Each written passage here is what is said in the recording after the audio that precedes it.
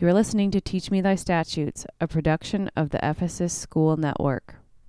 Blessed art thou, O Lord, teach me thy statutes. The company of the angels was amazed. Hi, this is Father Aaron Warwick with Jason Everett, and you are listening to the Teach Me Thy Statutes podcast, episode number 49. Today's reading is from Mark chapter 4, verses 10 through 23. At that time, when Jesus was alone, the disciples with the 12 asked him concerning the parable of the sower. And he said to them, "To you has been given the secrets of the kingdom, but for those outside everything is in parables, so that they may indeed see but not perceive, and may indeed hear but not understand, lest they should turn again and be forgiven." And he said to them, "Do you not understand this parable? How then will you understand all the parables? The sower sows the word, and these are the ones along the path where the word is sown, and they hear. Satan immediately comes and takes away the word which is sown in them. And these in like manner are the ones sown upon rocky ground, who, when they hear the word, immediately receive it with joy. And they have no root in themselves, but endure for a while. Then when tribulation or persecution arises on account of the word, immediately they fall away. And others are the ones sown among thorns. They are those who hear the word, but the cares of the world, and the delight in riches, and the desire for other things enter in and choke the word, and it proves unfruitful. But those that are sown upon the good soil are the ones who hear the word and accept it, and bear fruit, 30-fold, and 60-fold, and 100-fold. And he said to them, Is a lamp brought in to be put under a bushel, or under a bed, and not on a stand? For there is nothing hid, except to be made manifest, nor is anything secret, except to come to light. If any man has ears to hear, let him hear." Our reading today immediately follows the parable of the sower. Before we look specifically at today's reading, Father, would you begin by discussing, in general, the use of parables by Christ and why they're used with such frequency in Scripture? Yeah, that's a good question, one that really gets to the heart of the matter as it relates to Scripture as a whole. And the reason I say that it relates to Scripture as a whole is because I've become increasingly convinced of the importance of viewing essentially the entirety of Scripture as parable, and also of the importance for parables as guiding principles of our lives. It's interesting. So maybe you can unpack this a little more for us to help us better understand. Yeah, sure. I'll give it a shot. I think we can just start, though, with your original question. Why does Christ so often teach in parable? And I think the reason for that is simple. A parable is really nothing more than a story that teaches an important lesson. And for whatever reason, we human beings are wired to better understand, or at least to better internalize, moral and spiritual lessons when they're told as a parable or as a story. I mean, think about human civilization and its development. Even if you go back before there were books, there were drawings in caves, for example, people telling a story. And you have all sorts of oral stories and traditions that develop over generations, all in order to teach important lessons. And then you finally have books, and look at how many books we have today, different types of novels and so forth, most of which are trying to impart some sort of lesson. And we have movies today. Again, the same thing. There's always supposed to be a moral to the story, but that moral lesson is taught through a story. It's an interesting observation, Father. Why do you think this is the case, that we remember better through stories like this? Yeah, well, I really don't know if I have an answer for that or how relevant it is to our discussion, but I suppose part of it is based on the human imagination. So that imagination allows us to enter into the story, so to speak. You know, we might identify with certain people in the story and feel, in a sense, like we're actually in the movie or in the book. But in any case, no matter what the reason is, what I've said about the power of stories is indisputably true, I think, to our human existence, and has been part of every human civilization, as I mentioned. And think about how many times in conversation we might talk to each other about these stories, about these parables, or how something reminds us of something from a movie scene or of a book that we've read.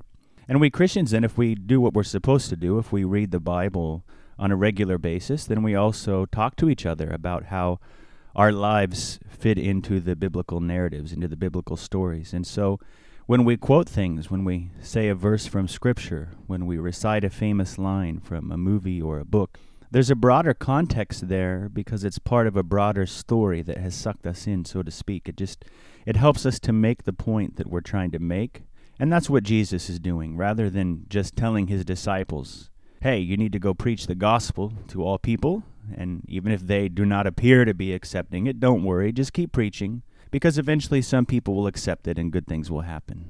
I see what you mean. That's definitely a more direct statement, but it doesn't have the same impact. Yeah, right. And you know what? It was really hard for me to come up with that statement. You know why? No. What made that so difficult? Well, I mean, it's difficult because several times I automatically wanted to use words like sow or seed or fruit, but I tried to stay away from those words because those words were all used by Jesus in his parable, in the story. And so it just shows you how powerful a parable is. I had a difficult time, when we were discussing this episode before, coming up with this direct command that summarized Jesus' parable of the sower, because that parable has so much power that it has me using those allegorical terms that Jesus used in the parable without even thinking about it. So again, it penetrates deeply. And so what I wanted to say, what I naturally would have said if I didn't stop myself, was, hey, go sow the seed everywhere, and even if it doesn't grow, eventually you'll find good soil and the seed will bear much fruit. So I'm saying the same thing in that statement that I just made as I did earlier, using different words. In my first example, it was just a very direct statement. And then in this latter statement, I used words from the parable. And anyone familiar with that parable will know exactly what I mean. It has more power than just directly telling someone, don't give up on preaching the Word of God, even if it appears to be unsuccessful right now. Interesting, Father. And I see what you mean about the power of these parables. And I think it's a good illustration, as you said, that you can barely summarize the parable on your own in more direct language because the parable, the story, penetrates us so deeply. One thing I'd like to probe a little bit further is what you said earlier about Scripture as a whole and the role of parable or story in the broader context of Scripture, and not just specifically related to Jesus' teaching. Yeah, so I think we make a big mistake. I would say also that it's a very modern mistake if we understand the Bible as a whole as being primarily something besides a parable.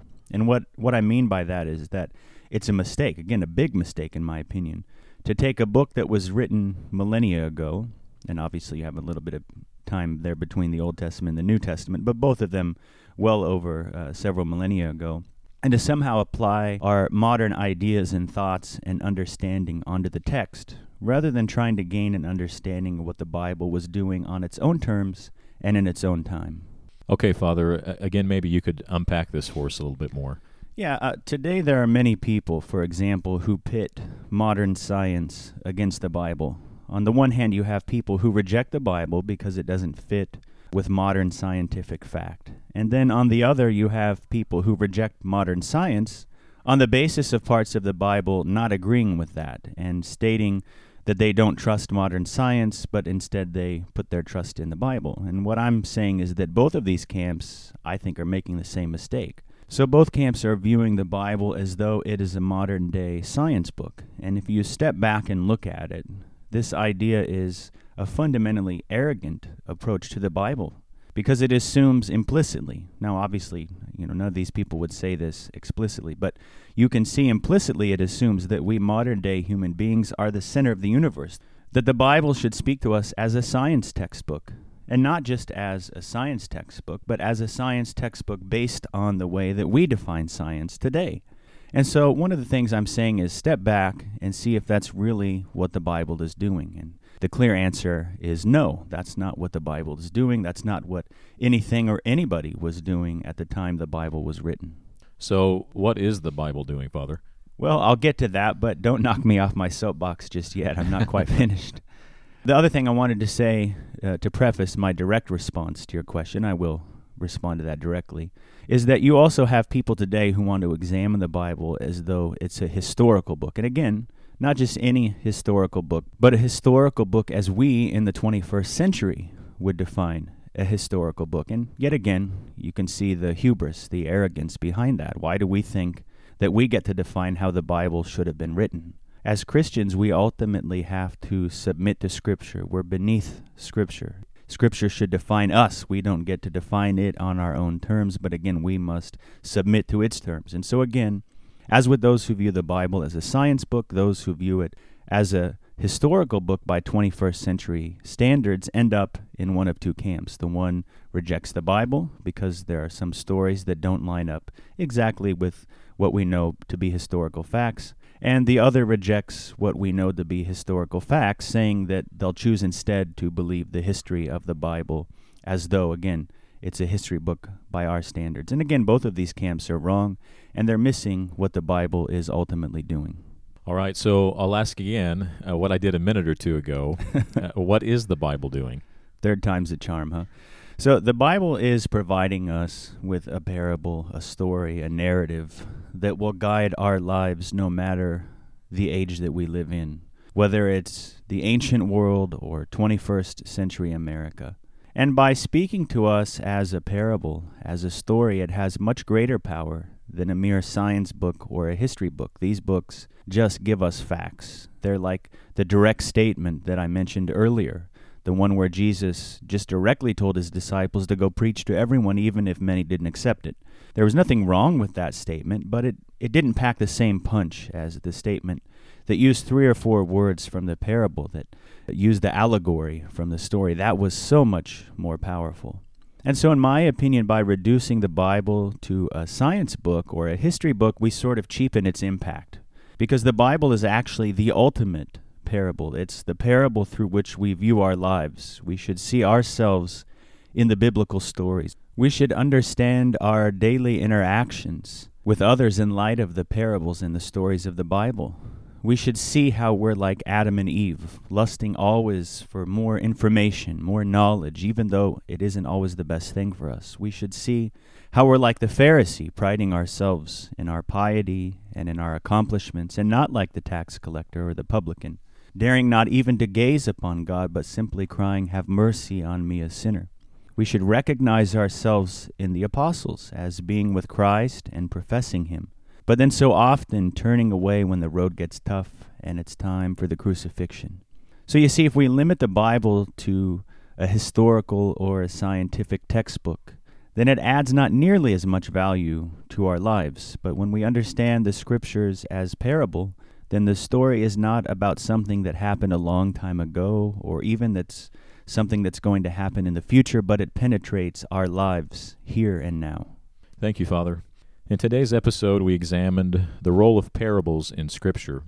Father Aaron began by stressing the importance of viewing the entirety of Scripture as parable, as well as the value of parables as guiding principles in our lives.